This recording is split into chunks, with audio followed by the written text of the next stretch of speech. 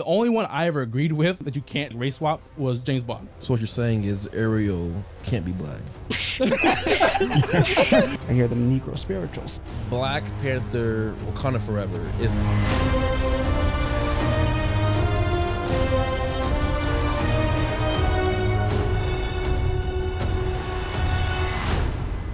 Welcome back to the iNword podcast, where entertainment meets insight, where we journey through cinematic, television, and gaming worlds, exploring the latest releases, uncovering hidden gems, diving into deep discussions, and traversing topics out of this world. We've got it all, so join us and discover the true power of storytelling as we navigate the ever-evolving world of entertainment. No one checked you on that, huh? That was nice. That's Thank pretty you. good. Guess what? AI made this. Oh, that was dumb. I don't like it. AI made that? Yeah. What do you mean by that? AI made that. Huh. So it's this thing called Chat GPT. Uh-huh. And basically you put in like a prompt. So I was like, hey, write a intro to a podcast about movies and TV shows. And it spits out, like it writes it for you. And then you can correct it. Be like, hey, can you change this? Can you add this? Can you do this? And did that. Man, if only you knew any writers. I know, right? I know, that'd be weird. it was because hang on, I did it for the bit. 'Cause I knew he would react funny. I know you'd be like, what? But yeah. So, but no. This is episode 2 of the iNword podcast after our monumental episode of 2022. Monumental, he says.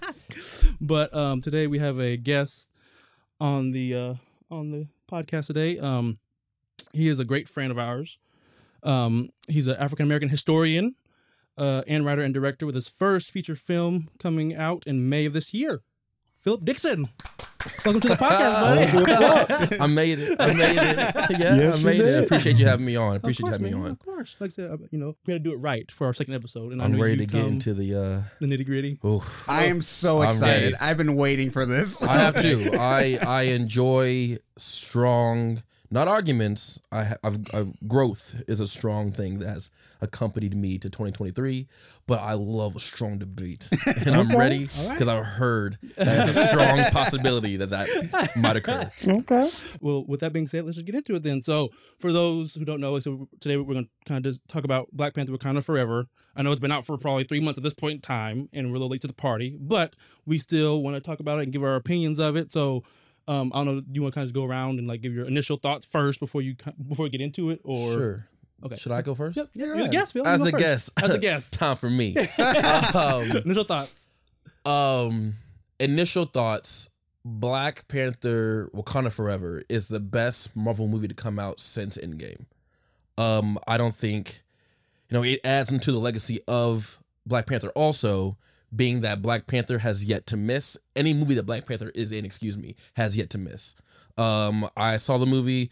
It was fantastic. It's layered. We'll get into this later on.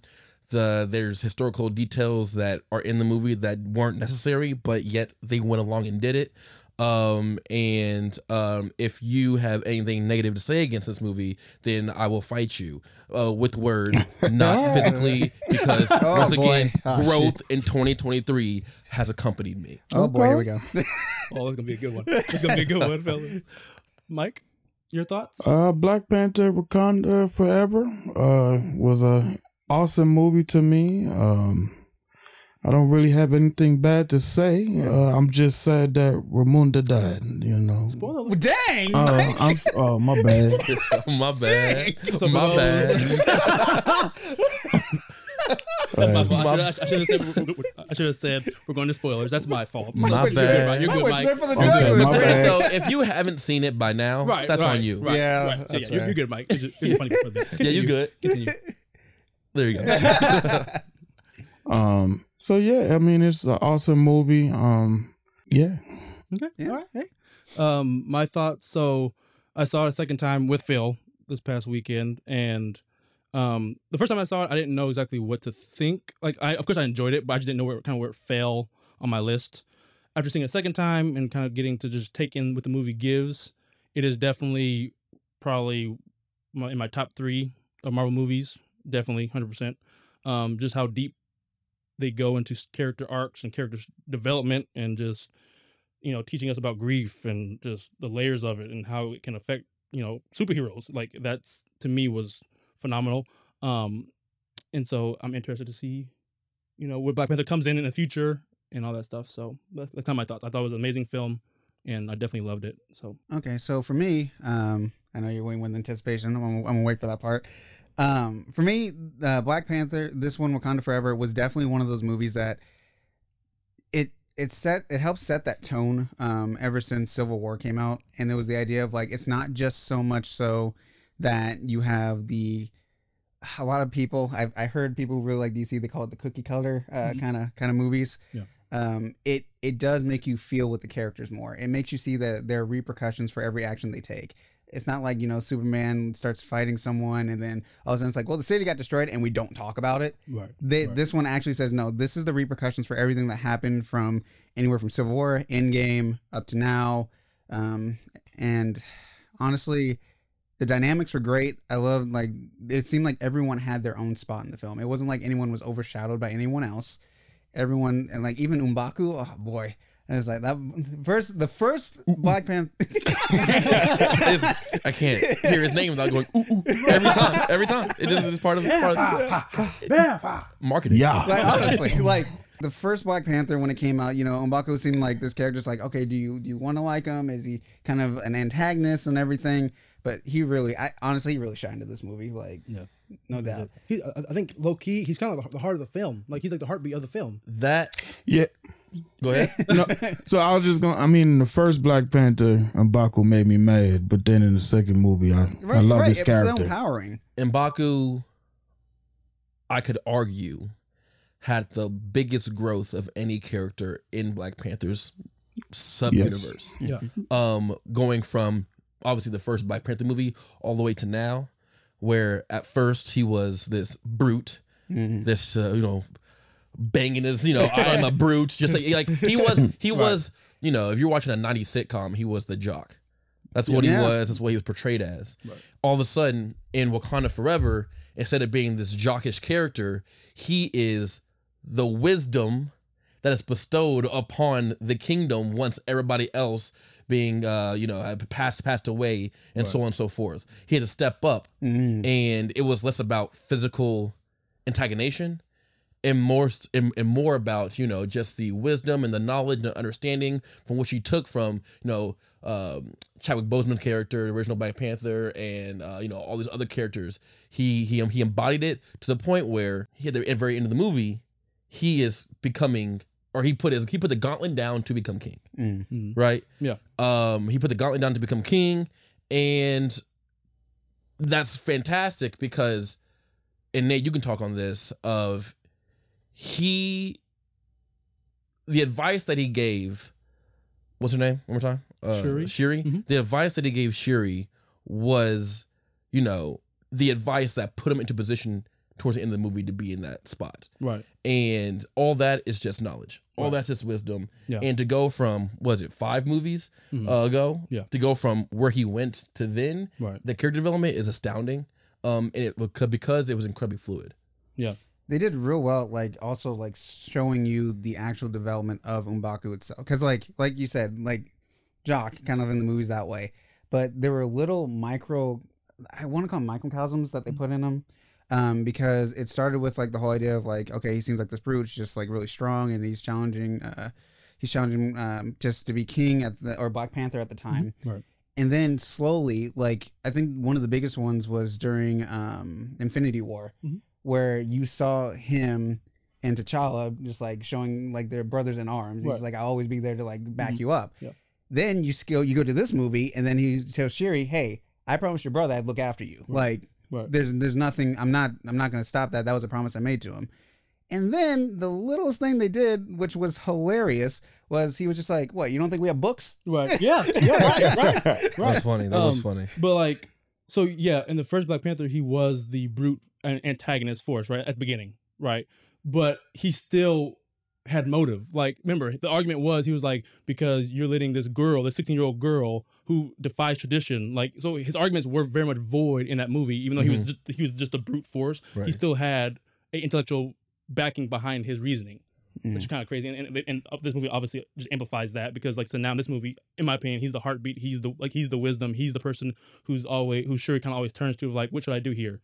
I mean, I think that's incredibly smart of the movie and the writing itself, that he, as we just acknowledged, he was a brute, but he is the leader of his subsect for a reason. Right. He's not just he's not dumb. Yeah, at all. No. Like, but sure, at the beginning you come off of that way. Right. But they, as you just said, he had reasonings. He has his own reasonings, Right, but reasonings for why he had the thought process he did at the very beginning. Yeah. And to see that flow through the rest of the movies all the way into Wakanda Forever, it is just a testament to the smart writing, honestly, of that one particular character. Because once again, he is not dumb. He is their leader. Sure, some leaders can be dumb, but it has been showcased that is not him. Right. His group is just more physically imposing than everybody else. Right. And so, when you see characters and stuff in movies that are bigger and stronger, as an audience and a viewer, you inherently go, "Oh, they're dumb." Right. Like just because of how film and TV has been laid out. Right. So all of a sudden, for years and years and years, so all of a sudden, this kind of put it on its head pretty quickly. That whole entire idea of big strong means big dumb. Not really. It can also mean empathy and sympathy and all the things that go along with that as well. And you kind of saw that showcased in Wakanda Forever. Got you. So, what do you think of the villain of the movie? Oh, So, God. boy. You want to go first, Ronald? What do you think of Namor? Tragic villain backstory. You can understand where he's coming from. And it's just honestly, I feel like he was a perfect example of the aggression that one would have when you would actually being put in that situation. It's just I'd probably react the same way. I come back home, my village is getting destroyed. I'm seeing the people that are my people as slaves. Right. And I have the power to do something about this. Right. Woo! I hear them Negro spirituals. Yeah, them Negro spirituals. That's wild. Wow, boy. That's funny. Negro spirituals. Oh, tell them on the mountain. That's crazy. That's funny. And so, as a character himself, he Sorry, keep going. Keep going. You really broke me that one. I'm trying to be serious. But as a villainous character, he's not. I don't even really see him as a villain. I see him, of course, as an antagonist. And that's a great villain when you don't see him as a villain because their motives are very much make sense and true. Yeah, because it's not so much you can call it justifiable. It's just I see why you're doing it. Right. Yeah. Granted, aggressive, very, very aggressive.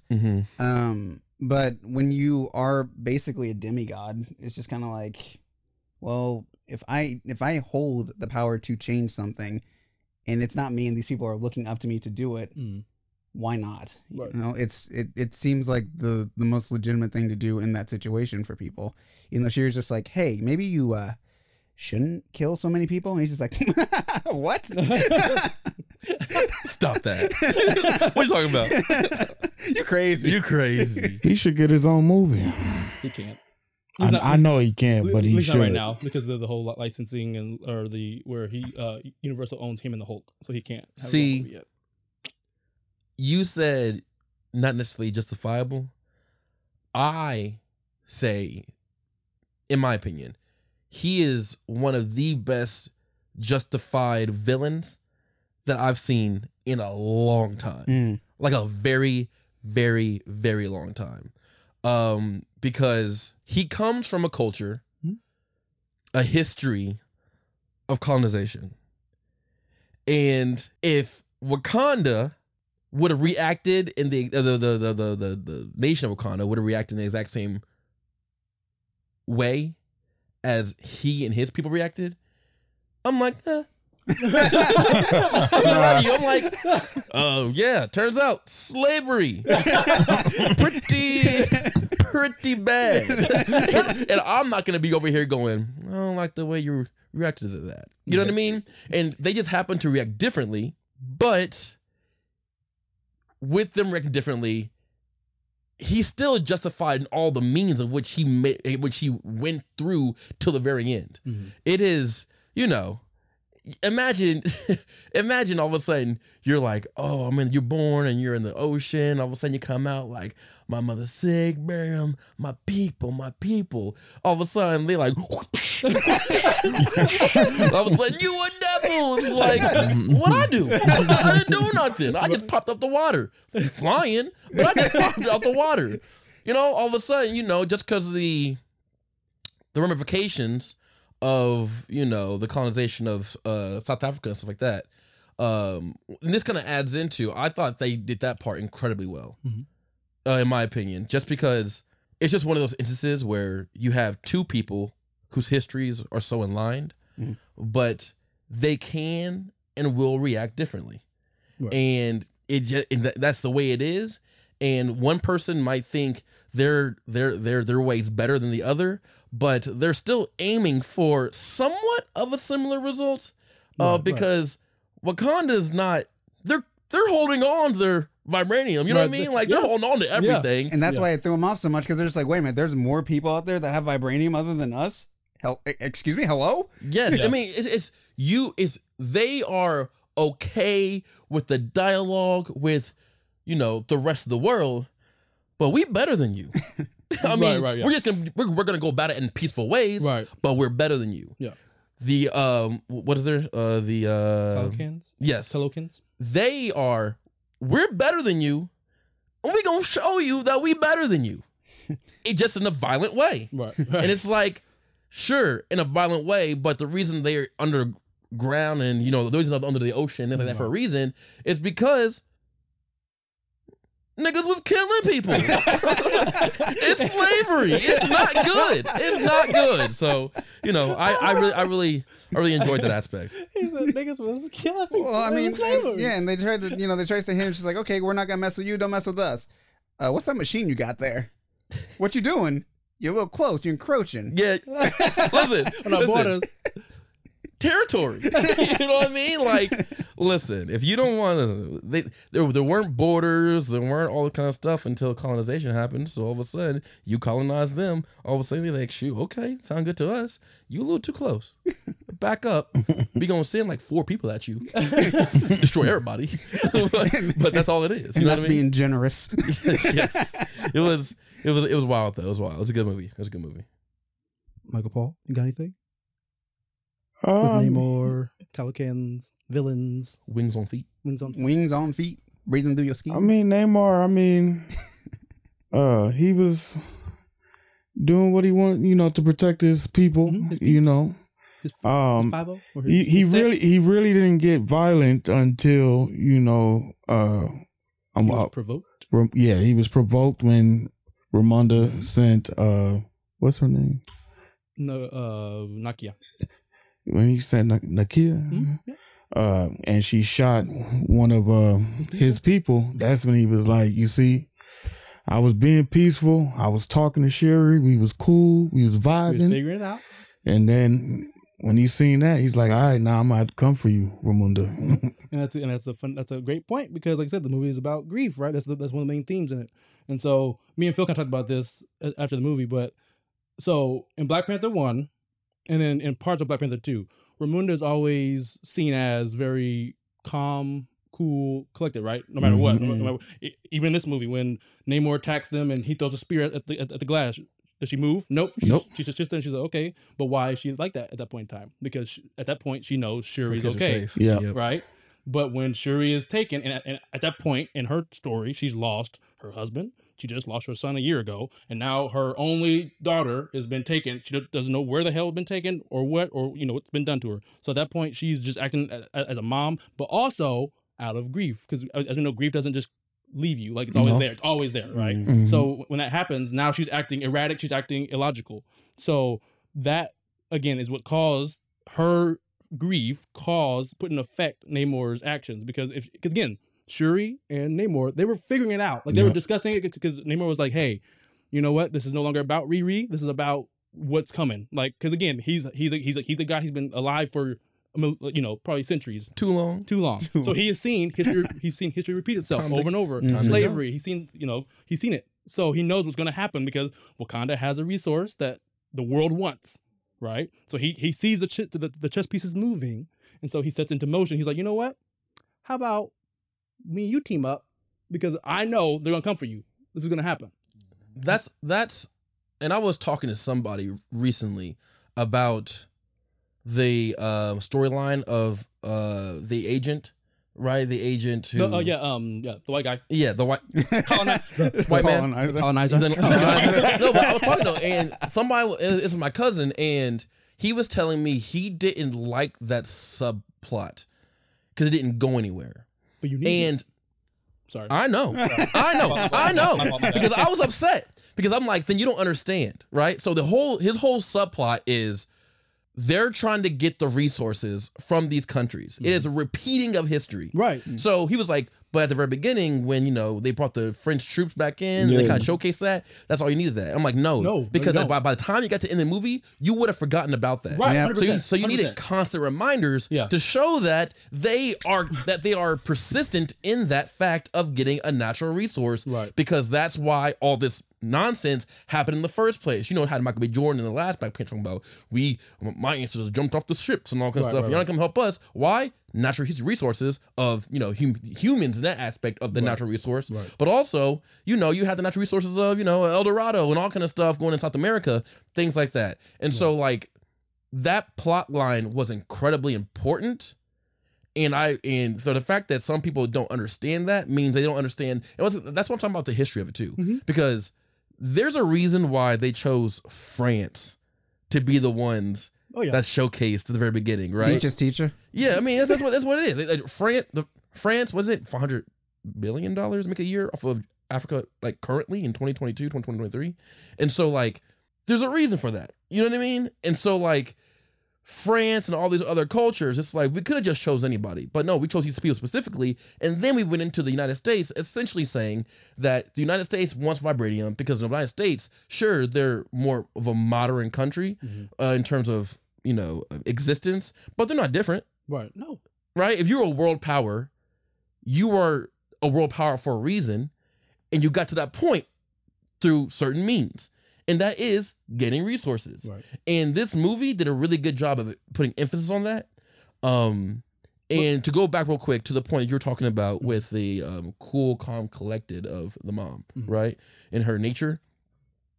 Even when she was approaching death and saving, I'm going to call her MIT. And saving MIT. Ironheart. I'm gonna call her. Oh, she got an Iron Man suit. MIT. So she was even cool, calm, and collected, saving her in regards to her own life, right? When she like stopped her from drowning or pulled her up from drowning and tried to swim to the top, and all of that is because her children were safe. So in that moment, this is how I took it. Right. In that moment, she could, consciously, subconsciously, whatever, engage with the fact that the legacy continues. Right. And she at least knows that, because if you're running a kingdom, it's all about legacy and passing along of, culture, passing along of family and name and whatever, many things. And so I took that as like a very powerful thing in that aspect, specifically towards her and her engagement with the grief and things like that. Okay, deep. Okay. Any flaws in the movie? Oh, you saw this coming. The ending solved nothing. What part of the ending solved nothing? Okay, so this whole thing would start off with El Kukulkan and Shiri. Say it one more time. I can't hear you. El Kukulkan. Okay, keep going. Trying to basically have this battle up. It was like, kill Riri, save her. Kill Riri, save her. Right. Right. So, at one point, he thought he had killed her. Right. Right.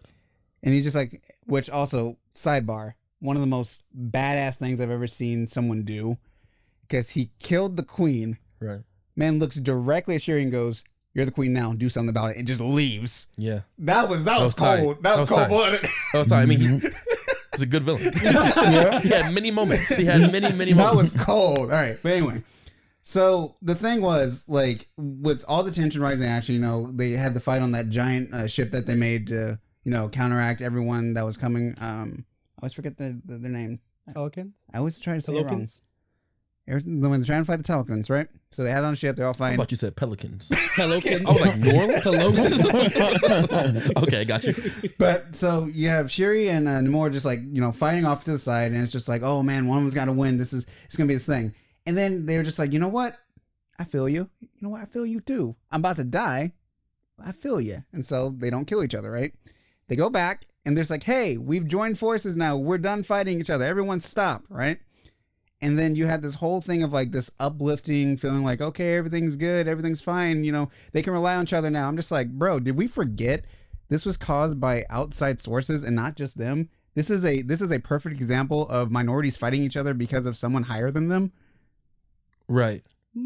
Right. No, because it's the whole movie. The whole movie is predicated on T'Challa going to the World Senate and be like, "Hey, we will we will give you guys vibranium and help you guys with our resources." That's how this whole thing started, and because T'Challa did it, not outside sources, and so because of him, thus created the domino effect of them of MIT building that thing to find vibranium, which then they then find, and then Namor's like, "Hey, they have this machine now because your son did this, so you got to fix it."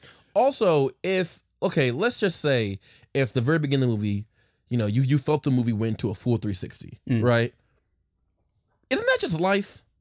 I mean, honestly, you start off somewhere and you're hard-headed, and then certain events and situations happen. All of a sudden, you start fighting. You ever had a friend that you were friends? But you ever had a friend? No, but you ever heard of situations? There's situations people are friends. And then all of a sudden, they argue and they have disagreements and things like that. But at the very end of the day, they're just friends again. Yeah, it happens all the time. Is that what that was? But it was. We didn't know you existed. Then there was, we want to come together. But then we have disagreements on that, and then we fight about said disagreements, and then at the very end, we actually do come together, and that's gonna predicate the next couple movies where they do go into the future. Right. And I don't think that is a negative. I personally don't think that's a negative aspect to take from this movie. If you do, by all means, do. But I think that is a depiction, or that can be a depiction of just like reality that's just different because we're so used to movies being linear. And if a movie is not linear, then it is outside of the norm, and it's just a different way of thinking about it. My whole thing was like, I wouldn't have minded that if they would have just addressed it one more time, like just show that there was something else going on. Because the only thing they did was show, I always want to call them the Marvel Suicide Squad.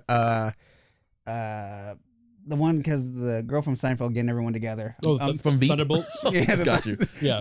Because like you had that to shows, okay, there are like this ragtime team that like someone is going to invade Wakanda in order to get these resources. Right. So that's kind of that closure of showing that like, okay, no, there's still something going on the outside. At the same time though, I don't know why I just felt like with that whole cheery kind of like, okay, we get along now. That's fine. That is okay. Right. To me, it just felt like it was a higher point than it should have been. And it should have been more along the lines of, because remember, at the end, Namor is just kind of like, okay, well, yeah, we're now in alliance with Wakanda. Were you talking to a general? Yeah. Okay. You see, you already know. So it's just like, we're in an alliance with Wakanda. Everything's fine. And the general's like, excuse me? You're going soft. He's like, no, I'm not. Yes, you are. I thought we were going to fight more. Yeah. He's like, no, it's fine. They'll need us. Yeah. Right. It's just like, That's a different understanding than it was before, though. That's a smart leader, though. Yeah, that's a smart leader, but also that is not the point that was happening at the very beginning of the movie, though. Of him going, they'll need us. That whole dynamic is different. At the very beginning, it wasn't, you'll need us. It is just, let's just work together. So, whenever Wakanda needs some help, they have some allies they can call. What do they call again? Talokin.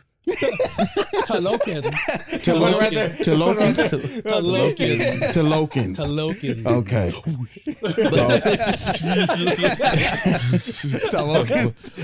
But like for sure, in those two, working together and then they'll need us are two different mental states completely that are different, and that obviously one of let's just work together to defeat the people up top, and the motive of kind of showcasing that, because that might have been his motive at the very beginning, but then at the very end we're seeing him actively showcase that motive to others. That's not just him, and the others now have some kind of understanding, and also have a outside of three of them, whatever it was for the car scene, they're others have had interactions with Wakandans, so he has to approach the whole entire situation differently.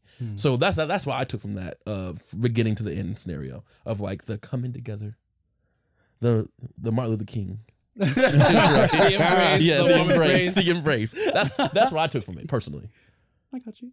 And actually, I understand where you're coming from more now, because obviously when we discussed it 3 months ago, it was like 5 minutes after the movie had ended, and so we were obviously trying to go through it quick. But now I do understand more where you're coming from now. Like, I get that. I understand that. I don't. I'm joking. I get your perspective. I get that more of that. For sure. Because I don't like I said, I don't mind it, but it's just like, okay. No, it just irked you. That little moment just kind of irked you. You're like, well, yeah. And also, like, I'm still kind of in the air about the fact of like, does he know that Riri isn't dead, or like? Again, I don't think so. In that case, because of how their relationship evolved over the movie, I think at the end of the movie he doesn't care because Wakanda has their back now. So if let's say Riri, again, I don't think Riri's gonna make another machine now. She might. I don't think she will though. But she didn't even expect that one to get sold. She was like, "Wait, they use that?" Right, exactly. So I don't think she'll make another one. But if she did, I think Namor would be like, "Hey, Wakanda, we need your back. Like, pull up on the set. Like, we need you. Pull up on the set." This guy, wow. That's a good one. But yeah, so yeah, yeah. I mean, Riri, MIT, was, I will say, she's my least favorite character, and we talked about this. Mm-hmm. I think it's really hard to make a movie involving a black, like a culturally black American that doesn't seem too over the top or not enough, whatever that means. And I think it felt unauthentic to me sometimes. And I also, another issue I had with her was, you remember in Iron Man 1 when Tony Stark was making a suit and we saw like the issues that he had with the suit, you know what I mean? Just like, the hand, he's shooting the beams out and it's like a controller or whatever it is, right? We saw it was, what was that? That scene was 3 minutes maybe. Right. We should have got that from her. Why is she smarter than Tony Stark? In the comics, yes. Huh? But in the comics, yes. Then show us. Then tell us that. We discussed this. I think because her show's coming out, so I think that the show is going to show that her whole backstory with her dad, her whole I think it's going to show that, and so, that goes into a bigger issue. Right. I don't got Disney Plus. I don't got Disney Plus. I have no way of watching these shows. Right. Also, I don't got time to watch all these shows and the movies. So if she is right, and all of a sudden, they should understand that everybody isn't in a situation to be able to take in all the content. So they should have just been like literally a line of Tony Stark got nothing on me. Right. Literally something that simple. Right. And it would have linked the threads to me of the intellect that she has. Right. Because I did have a thought of, Tony Hawk. Great video game. But Tony Stark did come before her. So, and no one came before Tony Stark when it came to like the robot suits and stuff like that. Mm-hmm. So she has like a predecessor to kind of, understand and be able to look out after. She doesn't have to know him, but kind of just like she knows it exists and knows like the capability or something like that. Right. So I do understand that is a possibility that she could have been strongly influenced by him and kind of just use him as like a blueprint essentially to make the suit. Mm-hmm. But once again, that's, and I think there's more. I think there's ways that you can make her more human. Okay. And like you can make her more relatable in some ways. Right. And they tried that. Man, you know what I mean? Like she did a lot of like those mannerisms. Right. Shit. Right. Is this really what y'all do up here? You know what I mean? I'm just like, that didn't relate to me. Okay. Right. And I'm supposed to be. I'm the ideal demographic for you. Right. I'm like a black person in America. Right. You like me. Not in my tea, but you like me. You know what I mean? Right. So, but for some reason, it just didn't like hit for me. Right. But in my opinion, that was such a small, minute thing. Right. That it didn't take away from the film itself. Right. And so my question was, and I think obviously every character is not going to resonate with every individual, right? And so, but do you think? because like you said, one line may have worked. Like Tony Stark has nothing on me, right? That works for you, but then to some other one, oh, she's cocky. She's not like she's overacting. What she say about Tony Stark? So that's one thing. The second thing is, do you think there was time in this film, like a different, like the original Black Panther movie, you probably could have done more with her, like, but with this movie and its themes, do you think there was room for more for like her backstory? Do you think there's more? I don't think you need to make whole scenes of flashbacks and things to show her her origin story. Right, it's good, right. But 2 sentences can do a lot.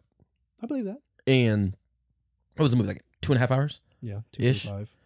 So 2:45, 3 hours. So it's all of a sudden to be 2 hours and 46 minutes. Probably. You know what I mean? Like we already here. You know what I mean? I already paid my money. I'm gonna be here anyways. So 2 lines don't mean nothing. But also but that is, I do understand that that's me projecting though. Well, gotcha, right, to a degree. Right. To a degree, that's me projecting. Like I would have done this or I would have done that. Right. They didn't.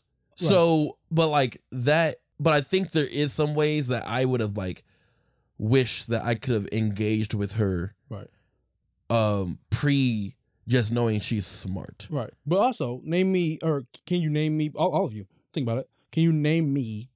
So in the Marvel Cinematic Universe, so 28 movies and 8 TV shows, you haven't seen them. But can you give me a good, besides Black Panther, can you give me a good cameo in a movie? So basically a character who was introduced in another person's movie that like stuck out. That was like, oh, I kind of mess with this person. This character's pretty dope. Howard Duck.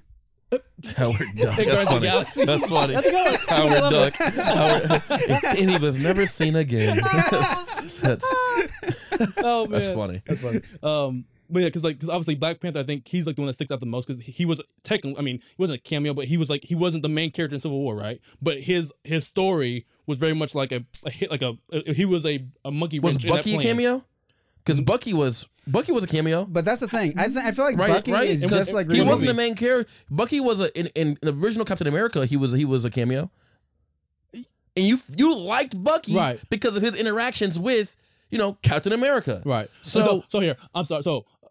But I don't see Bucky as a cameo because he's part of Captain America's story. Black Panther's not part of Captain America's story. So in Captain America Civil War, when he shows up and Black Panther's like, when you first meet him, he's the son of a king, and then stuff pops off, and then he's just on a mission, and so he's the obstacle between Captain and Bucky, right? Because he's trying to kill Bucky, and Steve's like, nah, bro. I didn't kill your father. I don't care. Best line ever, bro.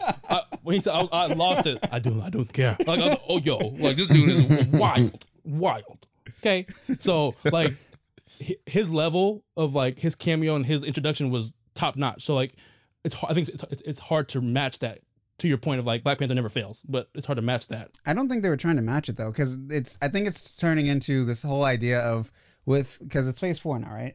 5. God, going into Ant-Man Phase 5. Okay, so they're doing this. So much content, so little time. They're starting to do this thing now because I mean the studio's already mentioned they're trying to take a new approach on things, right? And I think maybe what they're trying to experiment with now is we want to introduce a character in the movie that it may not be a cameo, but we want you to be interested in them. Right. So then we can throw that show at you and see if you want to follow them more. Right, correct. I mean, because the whole thing about WandaVision, you watched Infinity War, you're like, Vision's gone. All of a sudden, hey, here's WandaVision. When's this taking place? How's Vision back? What's going on? Yeah, do we want to get into, is that a good or bad business practice? Of what you're talking about, content. But quantity over quality. Yeah, and no one's gonna say Samuel Jackson's a better actor than Denzel. You know what I mean? Like, you put out a lot of stuff. You put out 6 on the plane. So you saying that? Well, hang on, it's too much. Go ahead. You saying that WandaVision should have came out before? Well, no, it's a practice that's happening now, where it's just like instead of us having cameos, it's just the idea of we're going to introduce this aspect, this idea, and we want you to be interested to end up going to watch it. If anything, what I kind of see it as, if I had to generalize it, it's like you're taking a cinematic universe, right? But you're making it you're using that comic book style of there are alternatives to the main storyline, and now you can follow this alternative line. And I mean, think about it, we're getting into the multiverse. That's a huge thing that's like going to happen with that. It's just like, oh yeah, I've been following this one. There's others, and we want to see where you go with this. That is, I just don't like that. I mean, I wish I could be more, articulate. Or actually, I'll try. That's what you got. That's what you got. You're on a podcast. I'll try. You're right. Shoot, I was on my couch for a second. It's comfortable. Okay, that's right. I don't like that because that is anticipating that the consumer has the means to be able to keep up. And a lot of people in life work, eat, sleep. Work, eat, sleep, right? That it's like kind of this the system that we all engage with. Right. And I think you at this point are starting to get greedy with content. And that tends to take away some of the quality control. The quality, right? It takes away the quality of what we had, right? So like, we are all phase 1, 2, like we all like all the phases, but we became established in phase 1 and phase 2, right? Yeah. And that is a movie every year, 6 months. Probably. So phase 1 was definitely a movie a year, like because it was like gaps, and then phase 2 was like 2 movies a year, and then phase 3 was 3. Yeah, the 3, and then all of a sudden you're adding TV shows in, and TV shows are only taking longer, and all of a sudden you guys subscribe to Disney Plus, and it for me personally, it's too much because like I watched the new Doctor Strange movie, right? Saw it in theaters, didn't understand some of it because I didn't see WandaVision, and so I had to have my cousin next to me go, hey, WandaVision, this is why this is happening. Okay, you good? Keep going. Well, he has a point. I mean, what if the huge thing about the other Doctor Strange was he was introduced in that animated series, right? And that's why everyone was so anticipating on the movie, because when they saw him at the end of the trailer, it's like, oh shoot, they're making the anime into the real thing. So it's just like, all right, I want to see it now. And now see, in Riri has been introduced into this.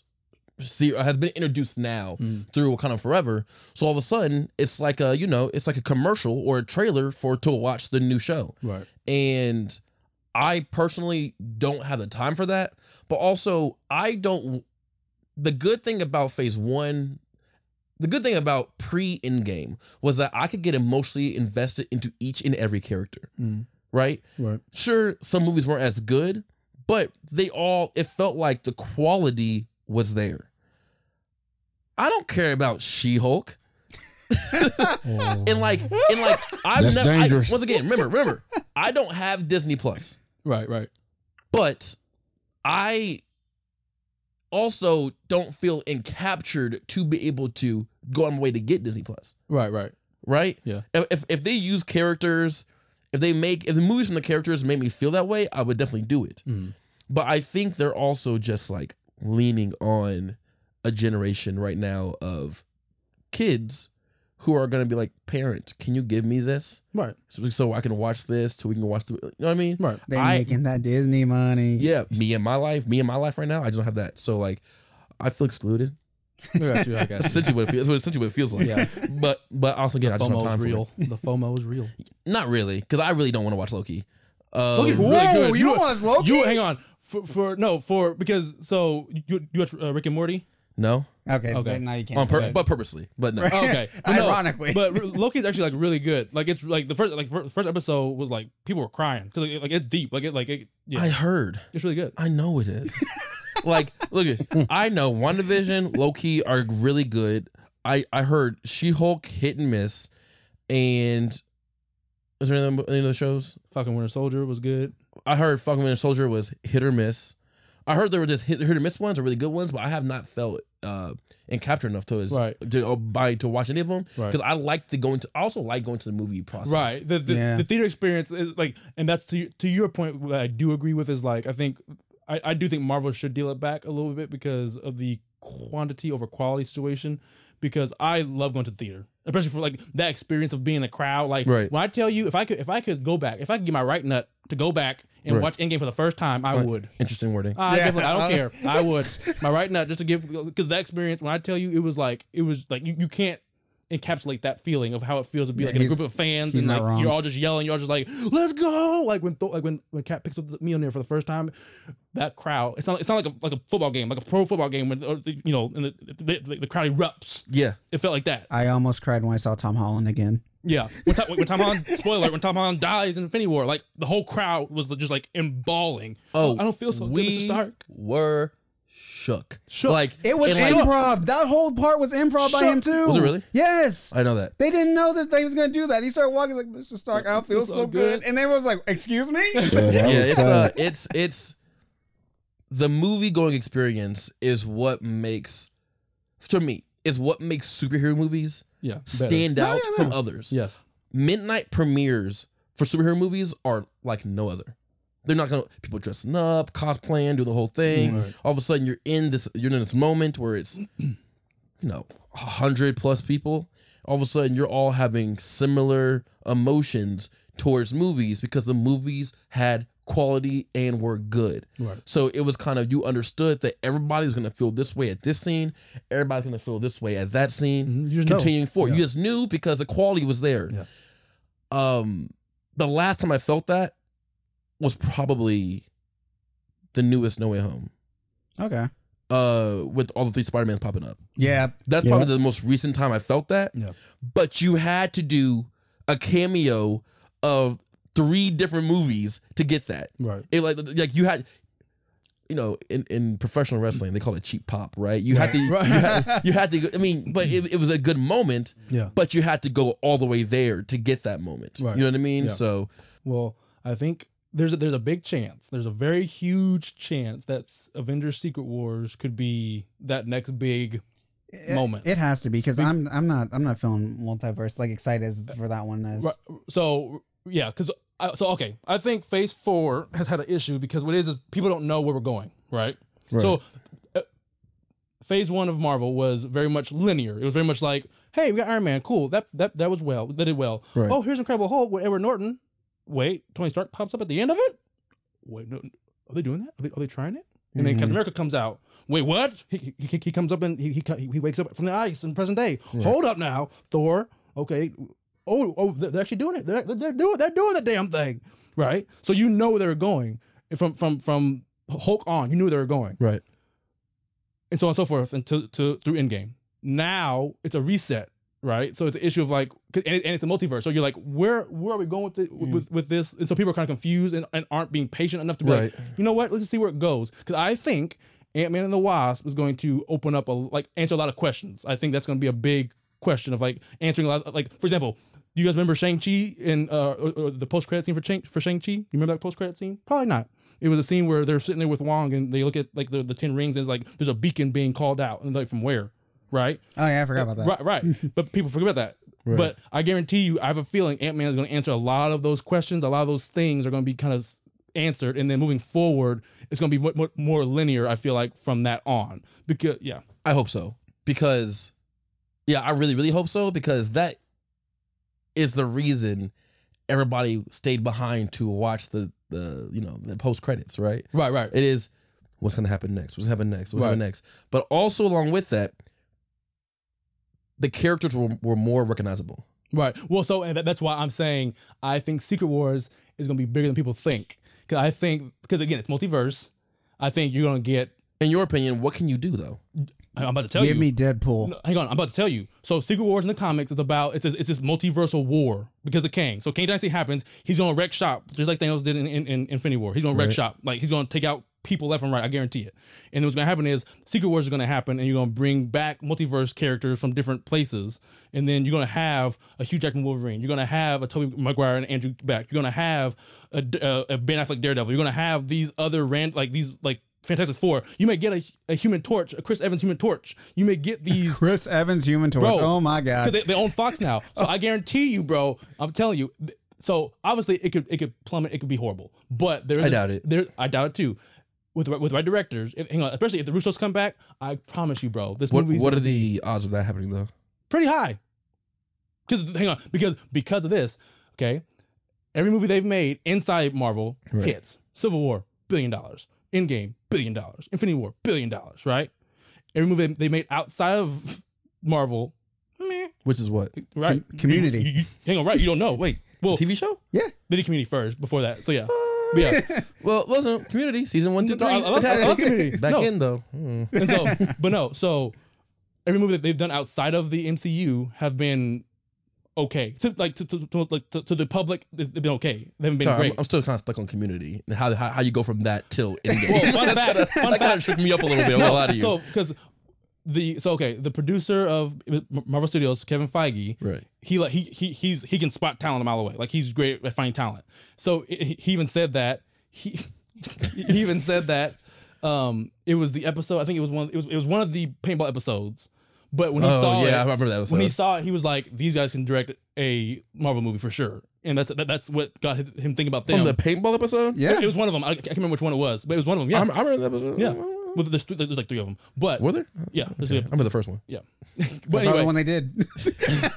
but Really? they but that's what got hit, like that got him in the room for the jobs, stuff like Right. that. So, but no, I think Secret Wars could definitely be one of those movies that will never happen again, and you'll never experience. Like, I think you asked me the other day, when should they end? After Secret Wars, or reset and just like do one-offs, like cleanse the it out. palate. Because after that, you can't go bigger. Like you can't, like the next thing is Galactus, but again, it's not like a multiverse war. It's not. So you think that at this moment, Mhm.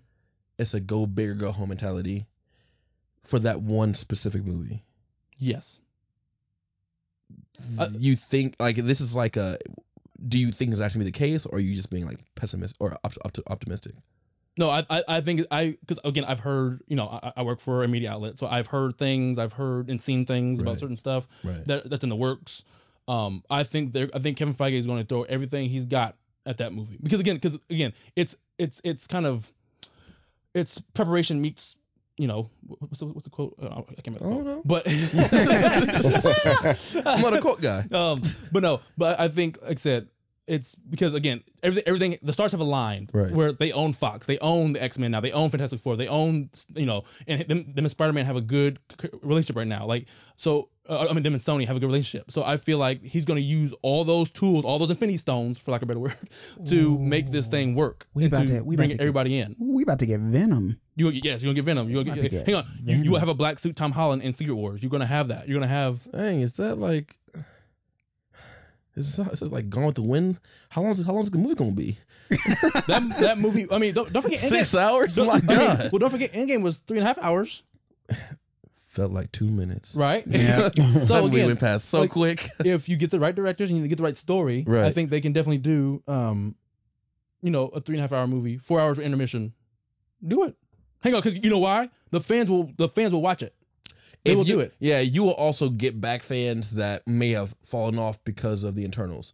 So like you may have getting back fans from the original X-Men's, Right. Because like No Way Home, they did nothing with Xavier, right? Yeah. Yeah. He's there for 4 seconds. And, They used him to get certain people back into the movie, right. right? Who were watching it 20 years ago, whatever, 15 years ago, Right. and all of a sudden did nothing.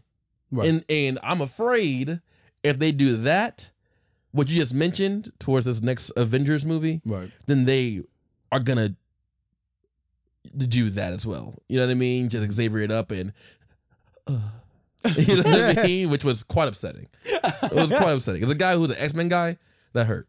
Yeah, That hurt kinda- bad. Yeah. I was not a fan of any of the Illuminati stuff in that movie. Because again, I thought they did it the wrong way. Like I felt those characters should have had more to do, and then also like have send them out on their shield, like send them out like Right. not in 5 seconds. Like I get it, you're trying to nerf them to OP WandaVision. To OP Scarlet Witch. I get it, but like you could have like done it. It didn't serve the story, in my opinion. It could have been better. Right. that sense. For sure, But- for sure. Well, Mike, you got anything to say, Mike? Yeah, I was gonna say, did y'all like the beginning of Black Panther Wakanda Forever? You mean the tribute stuff? Yes. Did it make you want to cry or? It's supposed to be a celebration. I really enjoyed it. I really enjoyed the sound editing of like the silence with the wind, and Yes, that was good. I enjoyed it a lot because it wasn't over the top too much, and it just played into the fact that we all know what happened, right? We don't need to get into more. So they just kind of just like started off with it, used it, continued on, and then the story ensued. And I really appreciated the fact that it wasn't like, it didn't feel like it was used as like a plot point. Yeah, it was part of the plot, obviously, but it didn't seem like a fixture. It was a good lay to rest kind of like ode, because it was just like, yes, this is where it stops. I can't say this. I was a little frustrated with the opening of that movie. We've discussed it, but I want to be in my feels. Okay, so no, I wanted to weep. I wanted to cry. Chadwick was my dude. Okay, Black Panther was my favorite hero. So when he passed away, that really hurt. And so I wanted that to feel that in the movie. And so, for example, I'm a Fast and Furious guy. Love it. Right. When Paul Walker passed away, that one hurt. Fast and Furious 7. There's a whole meme about it where it's like, and it says Titanic is where girls cried. Fast and Furious 7 is where men cried, because like the way they did it in that movie. I'm getting to it right now. The way they did in that movie, like I wept. I saw it 3 times in theaters. I cried each time. I cried. I to this day I still cry every day. Like I also cried during Titanic, so like that hurt. no, I cried too. I'm just saying. Rose, come on. There was room for you on that piano. They could have took turns. I was like, come on, that hurt. But no, I'm gonna get rid of that meme. I'm saying to say both of those movies dealt with the same issue of like losing an actor, you know, that's famous for that role, right? And Fast and Furious, it was during filming. Like he died, like he had film scenes and then he died. So like it was a little bit not easier, but it was easier on the process for almost Black Panther than it was for Fast and Furious 7, because he died like midway through. So that's why I was like, oh, they're gonna, you know, I'm gonna be balling when this movie starts. Right. And so it was. Hang on, to your point though, it was very like I love the no music, the just the wind blow beginning and end. I love that. But I just felt, and I get what they were going for with like the celebration aspect of like, you know, because this is the culture of African culture. Right. So I didn't mind that. I just wish, like I said, I would have felt it more. Although, just me. I do feel like they did a good job at that though, because taking Sherry's perspective of it, of how like she was trying to hold in that grief and still keep going. Right. But then everyone were kind of saying like, hey, you know, we're celebrating his life. You know, we know that this may be the end of the chapter, but it's a new beginning. Right.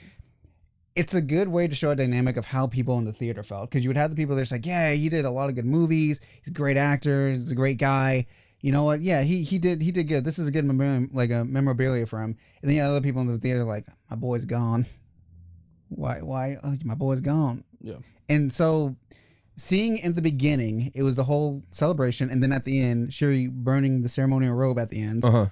That was the thing. That was what a lot of people who weren't in that celebration aspect needed, because it's like, yeah, that's hard. Yeah, I get it. And then boom, here comes the next generation.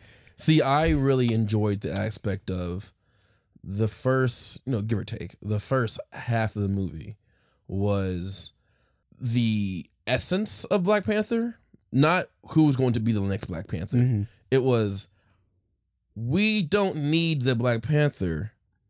But then it turned out you needed that leadership, right? Of that guardian, of, you know, the Black Panther, right? You needed that. Right. But the first half of the movie was trying to continue on without that even being a thing, and I really, really, really enjoyed that, because I felt like if that was the whole plot point, it could have lingered.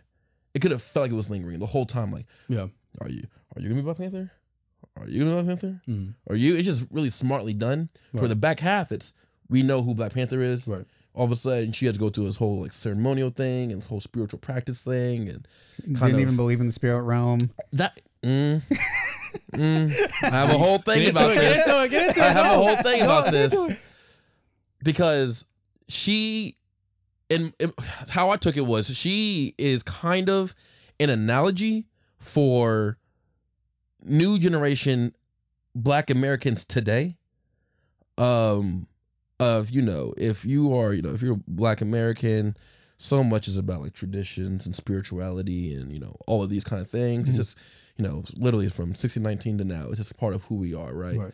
And then you have this like new age of like, this new age of like internet users who are like, nah, that's not us. Like, we better than all this. We better than all that.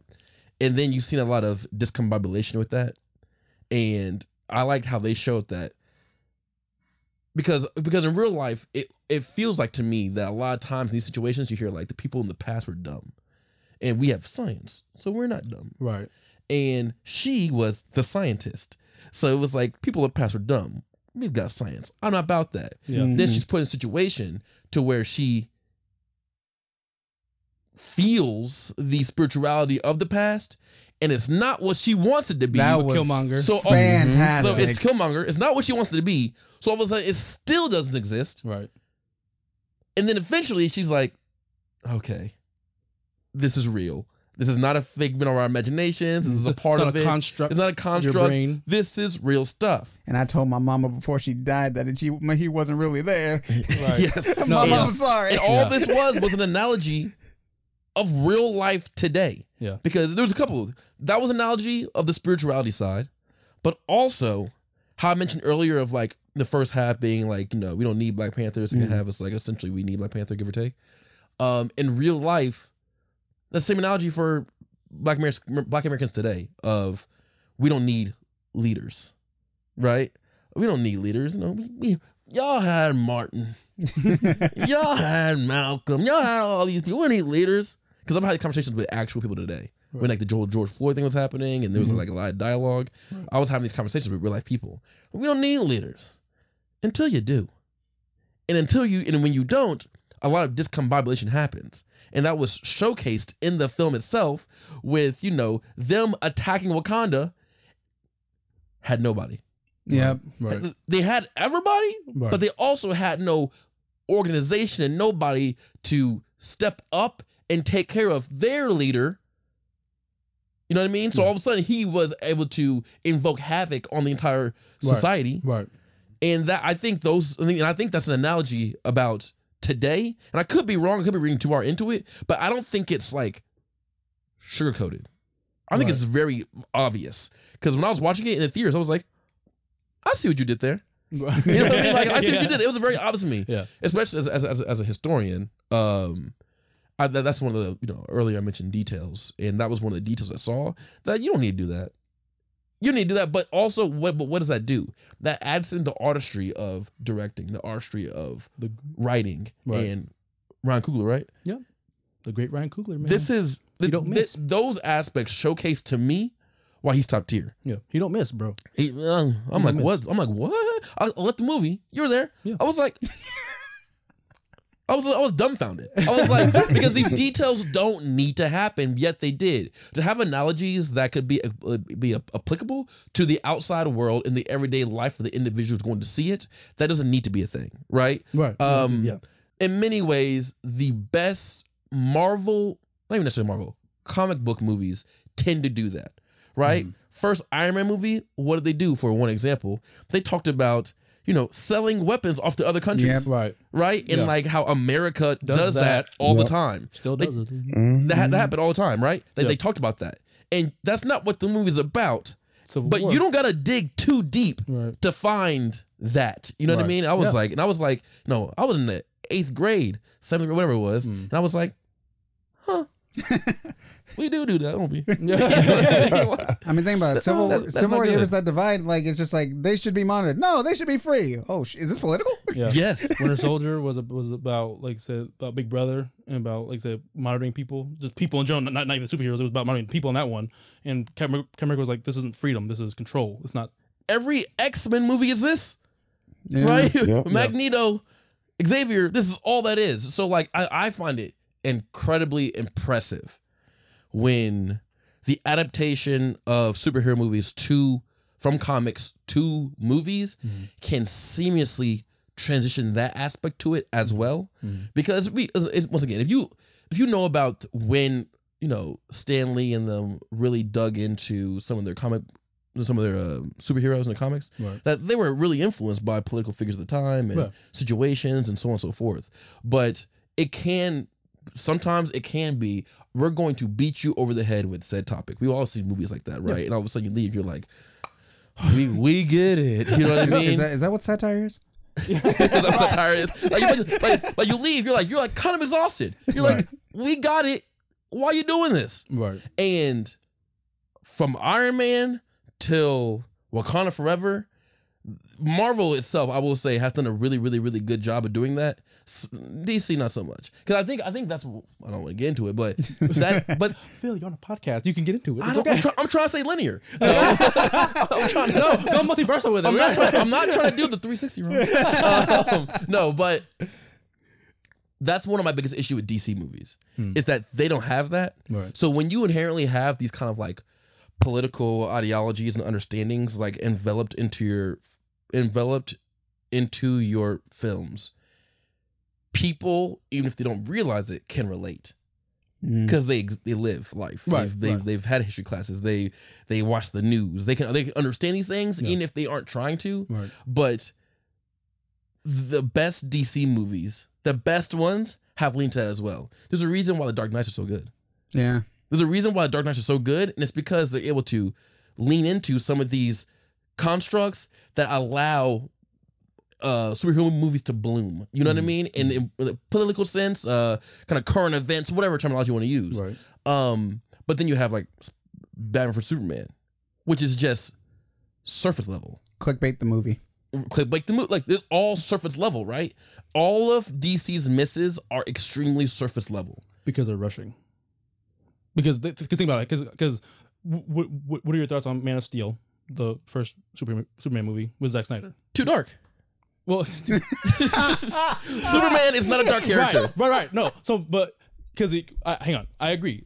That's a very dark movie. But and again, Zack Snyder has said that his goal, and he was, for better or worse, he was not allowed to finish his vision. Right. And I told you this. Right. If that's your goal and that's your ambition, you better be 100% sure you have a multi-film deal. Right. You better. But also things happen, like his daughter died, and then like issues like that. Well, that's sad. Right. I didn't know that. Yeah. Honestly. That's very sad. Because that's why the Justice League got switched over to Joss Whedon, because his daughter committed suicide, and then she.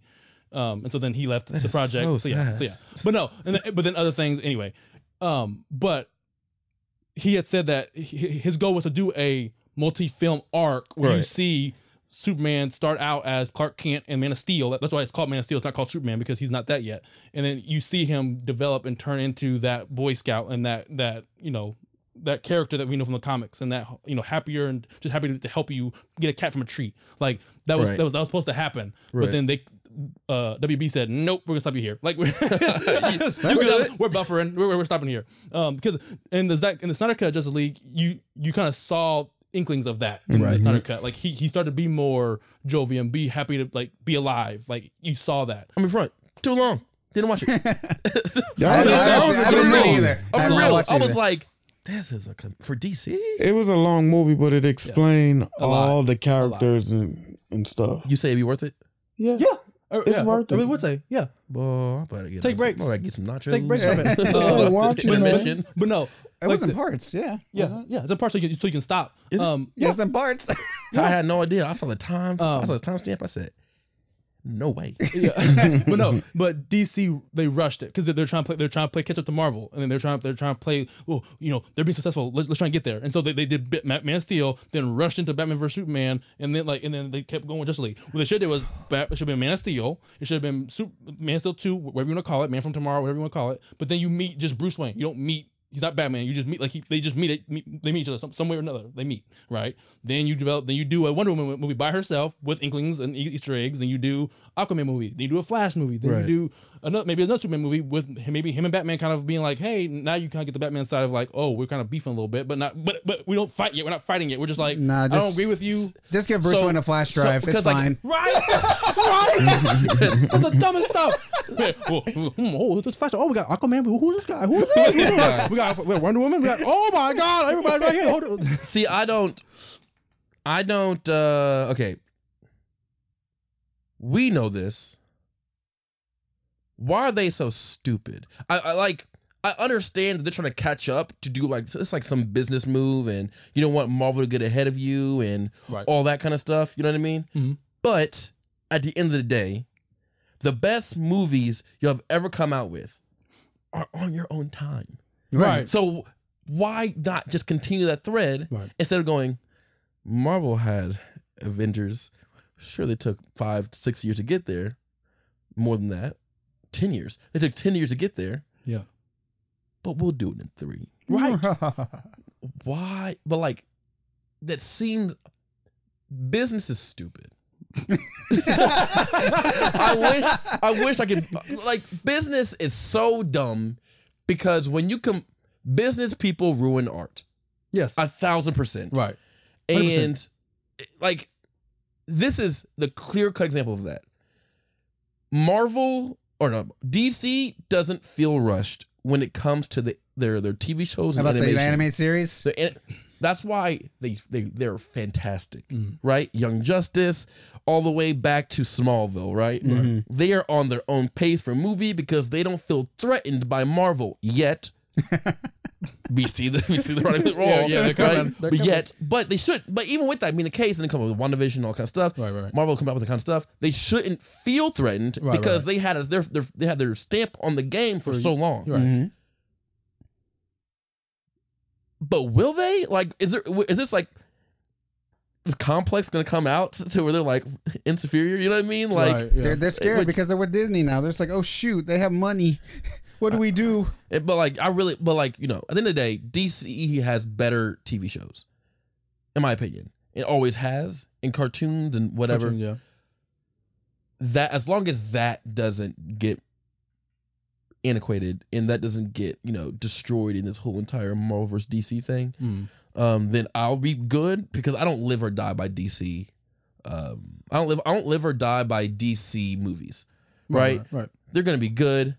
Most gonna be bad, is what it is. Wonder Woman 1, fantastic. Wonder Woman 2, somebody just didn't work on the CGI very hard. You know what I mean? Like, it was tough. And also that story is kind of weird. Like the idea of like her being with this guy who doesn't know that he's. Remember, so the Rock whatever gives her wish of her ex being or the guy she loves being alive. Right. I've never seen the new one. Oh, you haven't seen it? Okay, well, it's fine. Don't worry about it. No, yeah, trust me. But so basically, because she misses her love from the first movie, and so she gets this rock that grants her wishes, but the wishes come with a price. In this case, she loses her powers, but she gets her love, right? But the issue is he doesn't he's not created. Like he takes basically it'd be like someone takes your body over. Yeah. So basically, the whole movie she's with this guy who doesn't know that he's being with Wonder Woman. Is that the same ship? It's like the levels that are kind of like gross about that. It's kind of weird. But yeah, you don't need to watch it. Yeah, you don't need to watch that movie is that movie is annoying. Right? But like the first one, I really enjoyed. Very good. Very good. Black Adam, I personally really liked. I like that movie. I like Black Adam a lot. Never coming back. I know. Never coming back. I know. So I'm upset about it. So no, I did really enjoy Black Adam. I really enjoyed it. My issue was it didn't feel like Black Adam because it felt like just The Rock being a superhero. But The Rock don't ever play. He don't act. He just plays The Rock. Right, no, so what I'm saying is, I wish it was the Tooth Fairy. I wish it was a Black Adam movie. Played The Rock playing a Tooth Fairy. It didn't feel. It's like, this is a really big guy in a tutu. This is ridiculous. No, I wish it was a Black Adam movie, not The Rock as Black Adam movie. And also the issue I also had was that for 45% of the movie, 50% of the movie, he's just like because he's new to the world, so he's just like one-liner. One-liner. Like it's very. It's very Terminator 2 with Arnold. I think so. Yes, I agree. I still love the movie. No, I still love it. But I agree. Yeah, that's my issue with it. There was a lot of fanfare. It has been 100% to get The Rock as this character. Right. Also, he wanted to do it, but people overestimated his acting abilities. That too. Right, because like. The movie we see him act the best in, like he is acting the best in my opinion, it might be like what Gridiron Gang. Yeah, I was gonna say Jumanji. Gridiron. Or Jumanji, newer ones, right? Right. The really. Game Plan, right? Something like that. No, just me. I'm just gonna nod and be like, it's a great movie. I'll give you Gridiron Gang. Yeah, that's a good because because that's him getting into like he's getting emotional. Like it's not just him being like. I enjoy it, but you're a Fast and Furious guy. I enjoy these big actors who are like, look, Vin Diesel, the pacifier or the babysitter. Right. Oh my God. The great movie. I enjoy these. Yes, it but like, was. I'm like, that's great acting chops. Because you could be in Triple X, you can be the Iron Giant, or you could be a babysitter. So hang on. So okay, because I think I know where you fall. I heard this on another podcast, and I want to hear your opinion. But this guy said, Denzel Washington, not that great of an actor. And he said it. I was like, so I did the same reaction. I was like, blasphemy. And so I was like, wait. And he was like, think about every movie he plays the same guy. Damn it! Yeah, he's John Q and everything. He's an angry black man in every movie. He's not like and so like the guy was like, for example, Leonardo DiCaprio plays a special needs kid. He plays like he plays different, he plays a racist. He plays different levels of character. Whereas Denzel's always the same black guy mad about something. I guess Denzel has to play. Denzel has to play as a bad boy. Give me something. Because that the movie with Denzel Washington where he was in the train. Fahrenheit 123. I think so. Fantastic movie. Good movie. So one movie that he's done. I mean, I want more. Well, you want more movies? I'm not agreeing. Hang on. Well, all I'm saying is I just heard this, and so like I said, I can understand that side of it. I'm like, I get it. Like I said, he doesn't really venture outside of his shtick. He doesn't venture out of that often. Right. He was in the new. For example, that's why the guy who played Lincoln, he's known for being very method. But the guy from Men in Black. No, it was him, right? No, I have no idea. Like Abraham Lincoln? I can't. Yes, it was a movie by Steven Spielberg. But he played Lincoln, but he's known for being a method actor, which means, like, as you know, he like lives like in that role for years, and then he becomes that person. So like, but he played Lincoln. He played a special needs person. He played like mental health. Well, I mean, but he's known. So there's rumors about that. Some say he didn't. Like Jai White said he didn't. Like Jai White said no. Like everything you hear about him being like method and him being like crazy. Like was it Heath Ledger? They said that he said that was all like the media perpetuating it into something else that it wasn't. Right. But I don't know. Again, I wasn't there. It's gonna be in my head. Jai White was there. You gotta believe right. it. Well, again, he seems like a noble guy. But no. So yeah. Again, I'm not saying he's right. I was just saying interesting argument, interesting take. Because again, I was like, wait, no. I was like, first, that's not true. I was like, wait, okay, John Q. Okay, Training Day. Okay, Equalizer. Glory. Okay, I was like, Equalizer. I was like, Well, I mean, I also can make the strong argument that if you're a black man acting dramatically, people are inherently going to take that as angry. have you seen Black Dynamite? all right. Yeah, no. You haven't seen Black Dynamite? Black Dynamite, the cartoon? No, it started with a movie first, then they made a cartoon out of it. I have seen the Adult Swim show. Phillip. What's his name? You gotta missing out? No, you gotta watch Black Dynamite. Wait, and then think about that same mindset and watch Black Dynamite. okay. Noted. Okay. But yeah, I mean, The Rock when it comes to Black Adam. What's his name? Daniel Day-Lewis. That's his name. Daniel Day-Lewis. He was in Men in Black. No, he was not. He wasn't Will Smith's kind of counterpart? No. That's not him? That's Tommy Lee Jones. Welcome to this episode of Movie Trivia. Listen. That's a clip, so you know that's a clip. Whoops. My bad. Shoot, my bad. That one out. Oh, the same guy. No, The Rock did do a lot of looking around and floating. But I think, I don't know the source material. Right. So, and to see this movie, I don't think you should have had to see the source material. Right. No. Like, all I was asking was, like, he can be that. Where am I at? Like that dumb child, almost like aesthetic. But then, right. But like, don't be half the movie like that. Like, be like 5-10 minutes, sure. Like you said earlier with the one line, do it for a little bit, but don't do the whole half the movie. Then like, because hang on, half the movie he's that. Then the back half he's like in prison for the other 25 minutes. So I think they want him to be a brute though. Like They wanted him to be kind of a brute. I get that because the whole point of I maybe remember this wrong, but the whole point was his child. Right? No, I get is that. the non-brutish guy, and he is right. But my point is, like you said earlier, with the problem with DC, they don't get deep. Like they could have explored that depth with another actor. I'll say this: they tried to be deep with this movie. Right? It was no. I didn't like it 10 years in the making. But it wasn't even him. It wasn't even him. All the deep aspects they tried to layer into the movie, right? They showcased through the little kid, right? And I don't. That kid was not a good actor. Not a good actor at all. I was like, no, what we're doing. He had no charisma.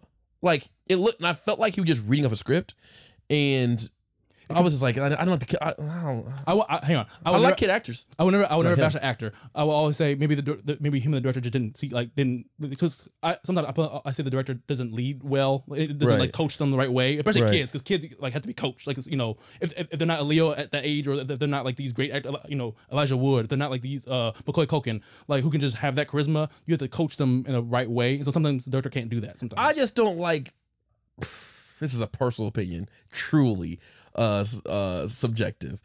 I don't like kids in movies who know too much, who think they know too much. Oh, got you.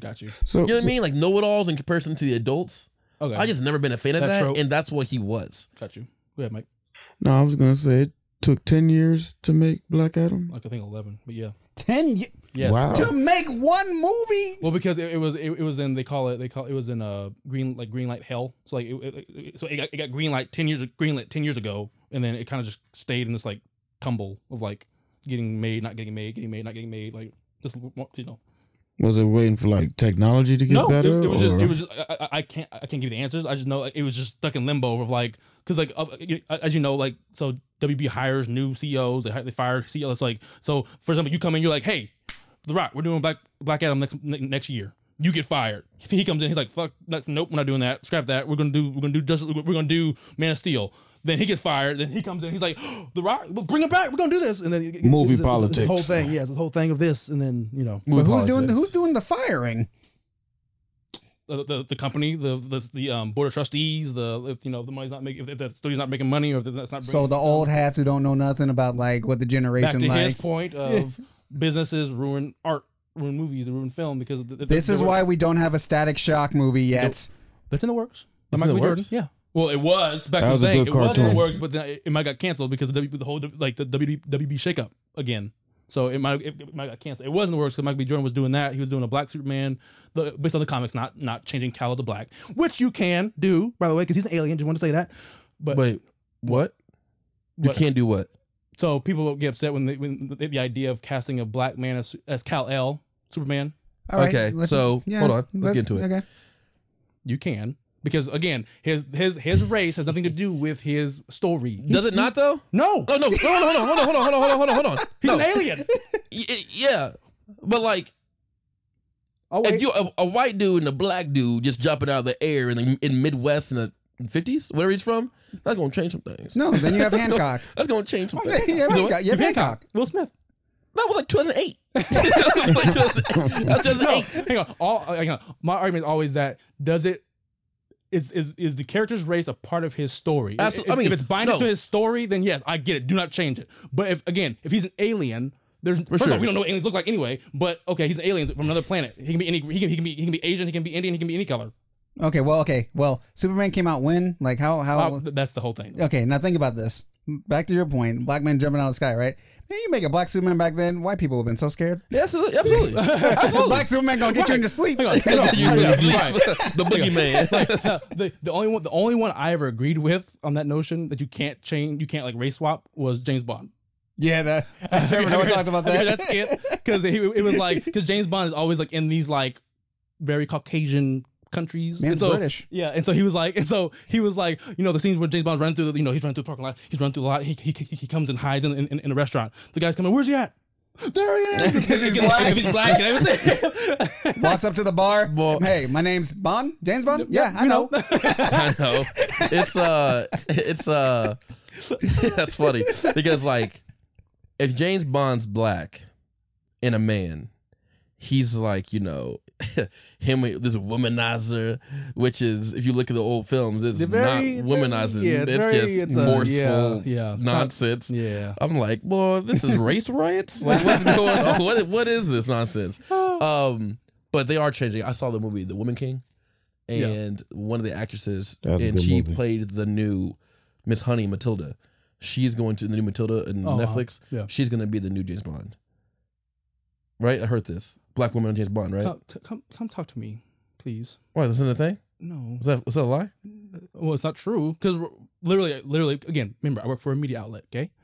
So I had to gym the camera. Hang on, I'm going to tell you. because somebody, a reliable source told me this. So because literally this past week, or I think it was last week, Aaron Taylor Johnson had a meeting with like the producers. Who was that? He played Quicksilver in Age of Ultron.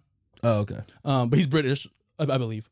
But he had a meeting with like the producers for that role of James Bond. Really? Yeah. So, I'm all about this. Now, not facts. What you might have heard, the person who told you that that's your source might have maybe got the information on Game of Telephone. Maybe it was that she'll be in the next 007. Because that could be true, but he's gonna be the next James Bond. Shoot, good thing we got you here. I'm sure I've been just lying. No, had a whole talking point just based off a lie.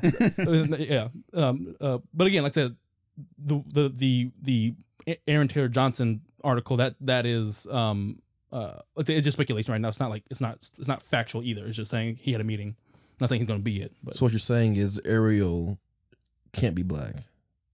Scientifically, there was a black mermaid in the first cartoon. Was there? Yes, I didn't know that. They were friends. No, I'm just saying that the people who get mad about that because there was a black mermaid in that cartoon. Oh, she was one of the friends. Oh shoot, yeah, that's true. Go look it up. I'll put it up. It wasn't Ariel. right. Because I always laugh because people are like, "Well, what about the gingers? You know, you're taking away their representation." I'm like, there are black gingers. We know one. Hold on. Oh shoot, you have not heard that in real life. Have heard what? Ginger representation. I have heard it on. I've heard it literally on YouTube channels. I've heard it on podcasts. Yes, people have said that. Hurts. I don't like that. Well, representation of your skin, of your hair color. Hang on, time out. She's still ginger. That's true. She's red hair. She's just black, but she's still a ginger. Can sing too. Yeah, right. She can say. Everybody. Yes, she can.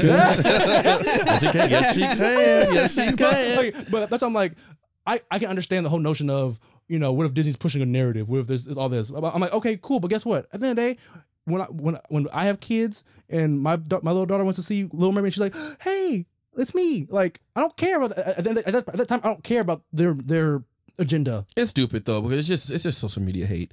Because when Brandy was Cinderella, there was no kind of. There was no kind of. Nothing. I don't remember, at least there was no kind of like thought process and dialogue behind that. When did that come out? 99. So there was no social media. Yeah. So there was no kind of dialogue behind that. I guarantee you, because this is always the joke they say. They're like, yeah, back then there was no issues because you had to write down, send a letter, or write a letter and send it, email it, and send it to the studio. Right. Whereas now you can hop on Twitter and then it's a cesspool of people who think like you. So then it just grows and festers. I don't know if Twitter's gonna be like that much longer. That thing's going to the wolves. Yeah. I'm on Twitter every morning when I wake up. I'm sick. Wow. I'm a monster. That explains how you got pink eye. Help me. That's how you got pink eye. Twitter. From Twitter. It's true. Rather Twitter than anything else. There you go. Now we're eating booty. You pick. Twitter. Not Reddit. Twitter. It's no, but these kind of discussions happen all the time. But like, sure, sometimes there is a forced racial dynamic with film, right? But less times than not, it don't matter. Right. For me, sometimes I just like it when I'm just like looking at like a movie and there's a group of friends hanging out. And like it's one of every color, and I'm just like, that's not real, right? No, and it's like in a small town. I'm like, yeah, that's not how this works, bro. So not spin-off, but the sequel to How Much Your Mother, How Much Your Father, right? Yeah, it's literally that thing. There's literally a person of every there's a person of every color. But that's fine with me because they're in New York City though. So like, but if you're in New York City, there's more times than not that's going to be the case than not. I get that, but hang on. But every single literally, it's white. Like it's there's no black person. There's white, Indian, Asian, And which is Indian. what'd you say? Indian, which is well Indian. done. The Indian one, the Indian. Is that right? Yeah. From India. Yeah. yeah. And then Asian. But like, there's no. Also, there's no African American in that group. But Wow. Just saying. Are you saying Hillary Duff doesn't have black friends? I guess not. In that Wait, case. they have Native American there? Oh yeah. Oh, of course they don't. My goodness. Wait, what but are this you is taking doing? place in New York? Yes, it's in New York. No, but Someone lives under a rock. I mean, but like, shows have this issue for a long time. I mean, the first time I heard anybody really On talking about Friends. it was Girls. He had one. Girls with Lena Dunham on HBO, and she was like, so there was two thought processes. It's an HBO show, Girls, fantastic, but like, her initial group has no black people in it, Okay. right? Right. At all. It's just all white, Right. and people were like, "What? This is New York. That can't be the case. What are you doing?" But then some people are like, also, it's like she wrote about who she grew up around, so like. Right. If it's all white, it's like her Right. perspective of life. You know what I mean? And so it's just, but like superhero movies where you have somebody creating an atmosphere, someone creating an environment, someone creating the characters is different than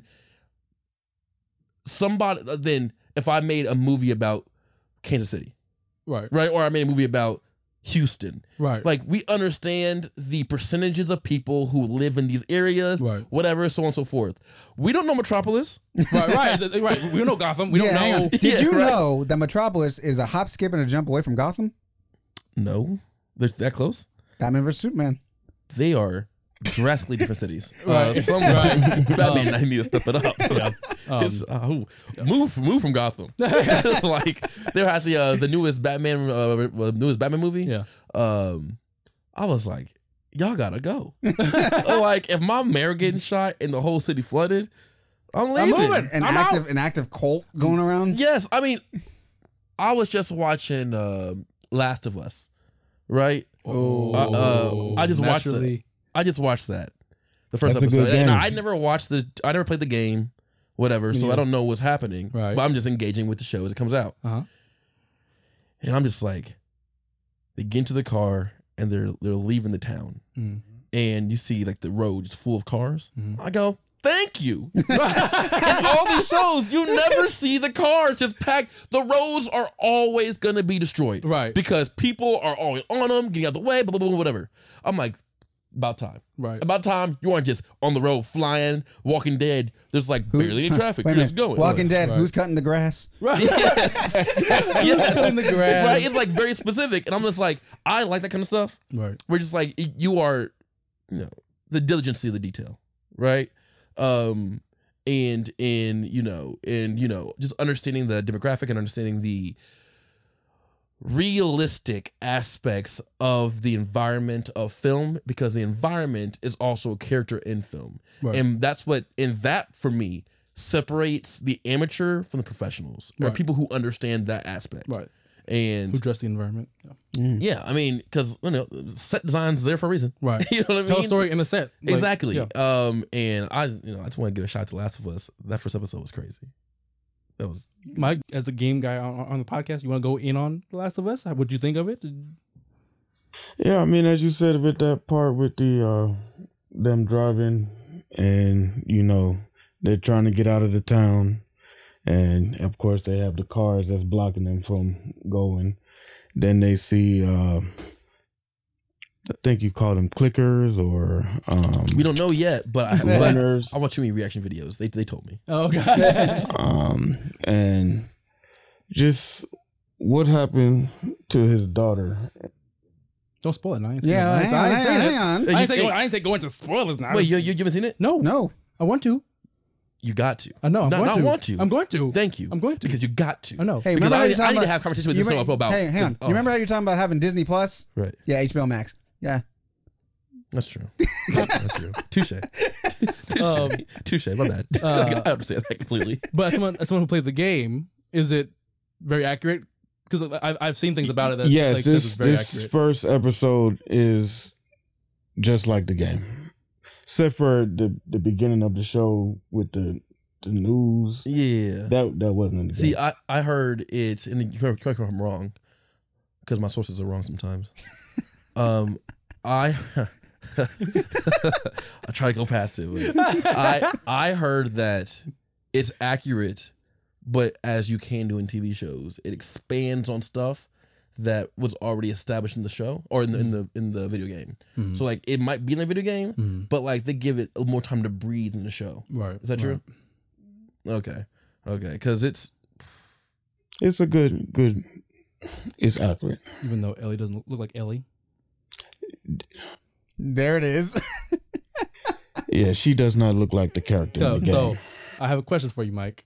Okay. Now Joel looks like. I believe it. Joel, yeah. I have a question for you. Okay. You're the director of this film. Or this show, sorry. Right? Or producer, what's the producer? And so, you know, you have actresses come in and play Ellie, right? And so you have a picture of Ellie from the game on the wall. And so you have two girls come in. One girl looks just like her, spitting image, right? Just like her. Can't act a I was lick. about to say, can't act a damn. But you have this next girl come in who hits the marks you want to hit, who, you know, gets the points across that you want, and gets, you know, is subtle, but also, you know, just deep with depth. But again, doesn't look anything like her, but can pull the character out from your words. Who you picking?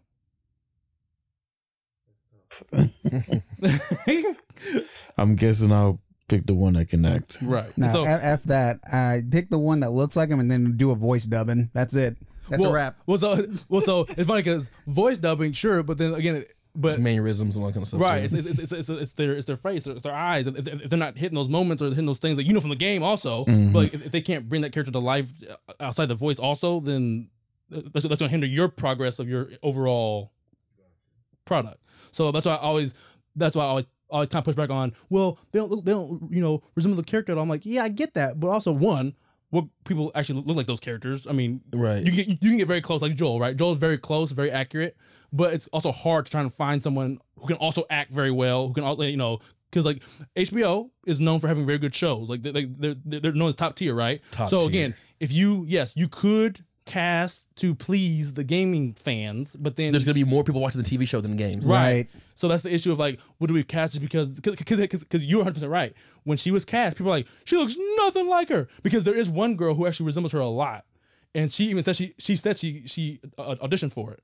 So that just meant in the casting call, in that audition, she just didn't reach that depth or whatever that director wanted. She just didn't have it, which not bad to her, but just the other girl did better. Sometimes it happens like that. Yeah. Yeah, but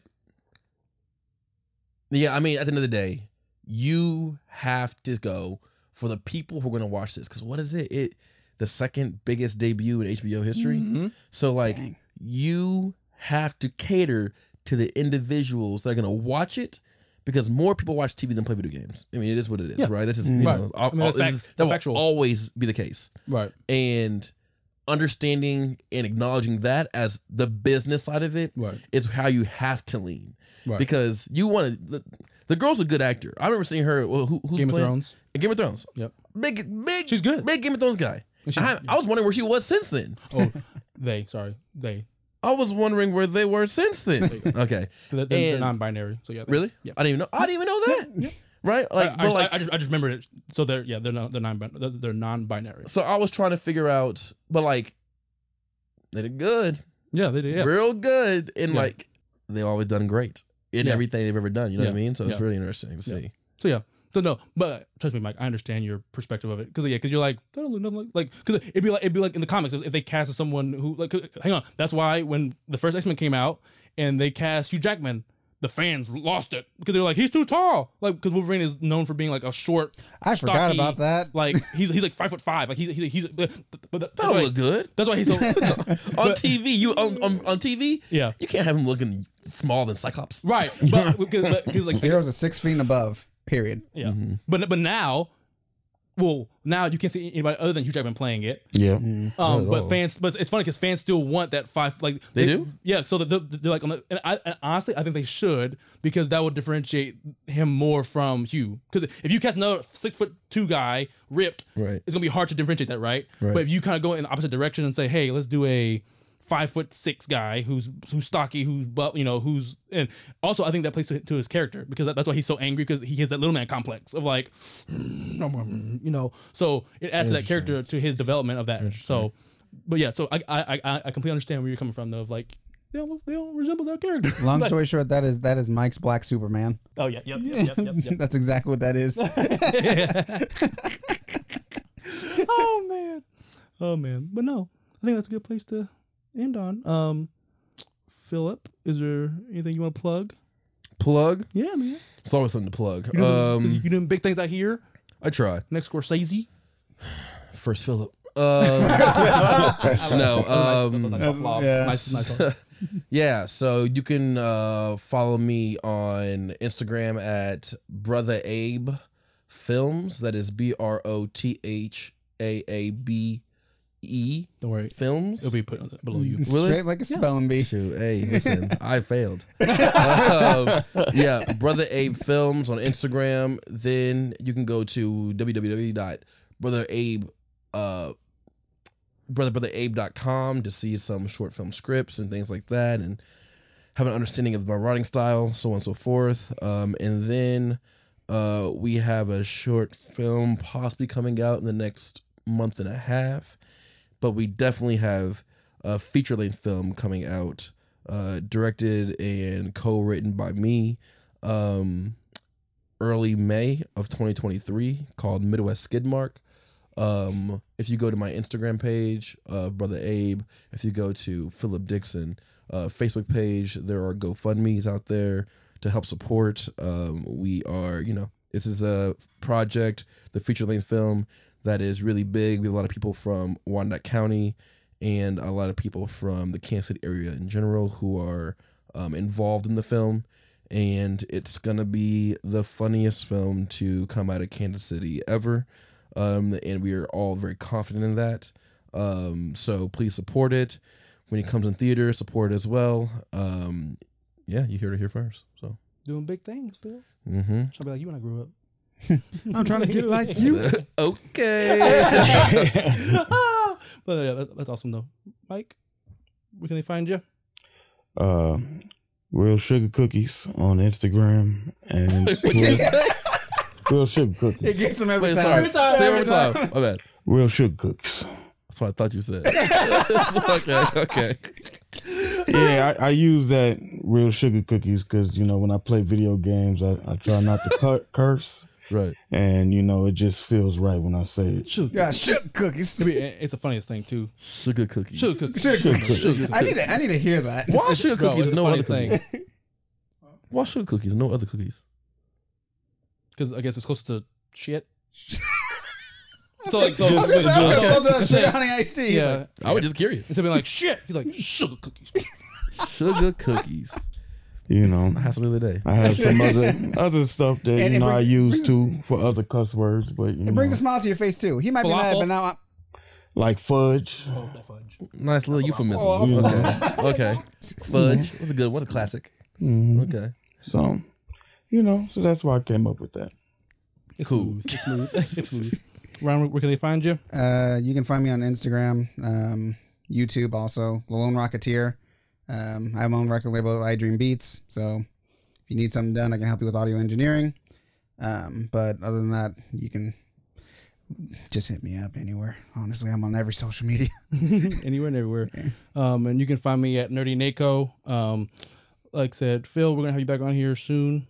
Again, I'm ready to come and be on here whenever. And so this has been episode 2 of the iNword podcast. If you're just now finding us, we appreciate you. If you're a return viewer, thank you for coming back. And if you made it this far, please subscribe, like the video. It helps us out. All right. And we'll see it. We need it. We need the support, please. And we'll see you next Yes, time. we do. Peace. Checkmate.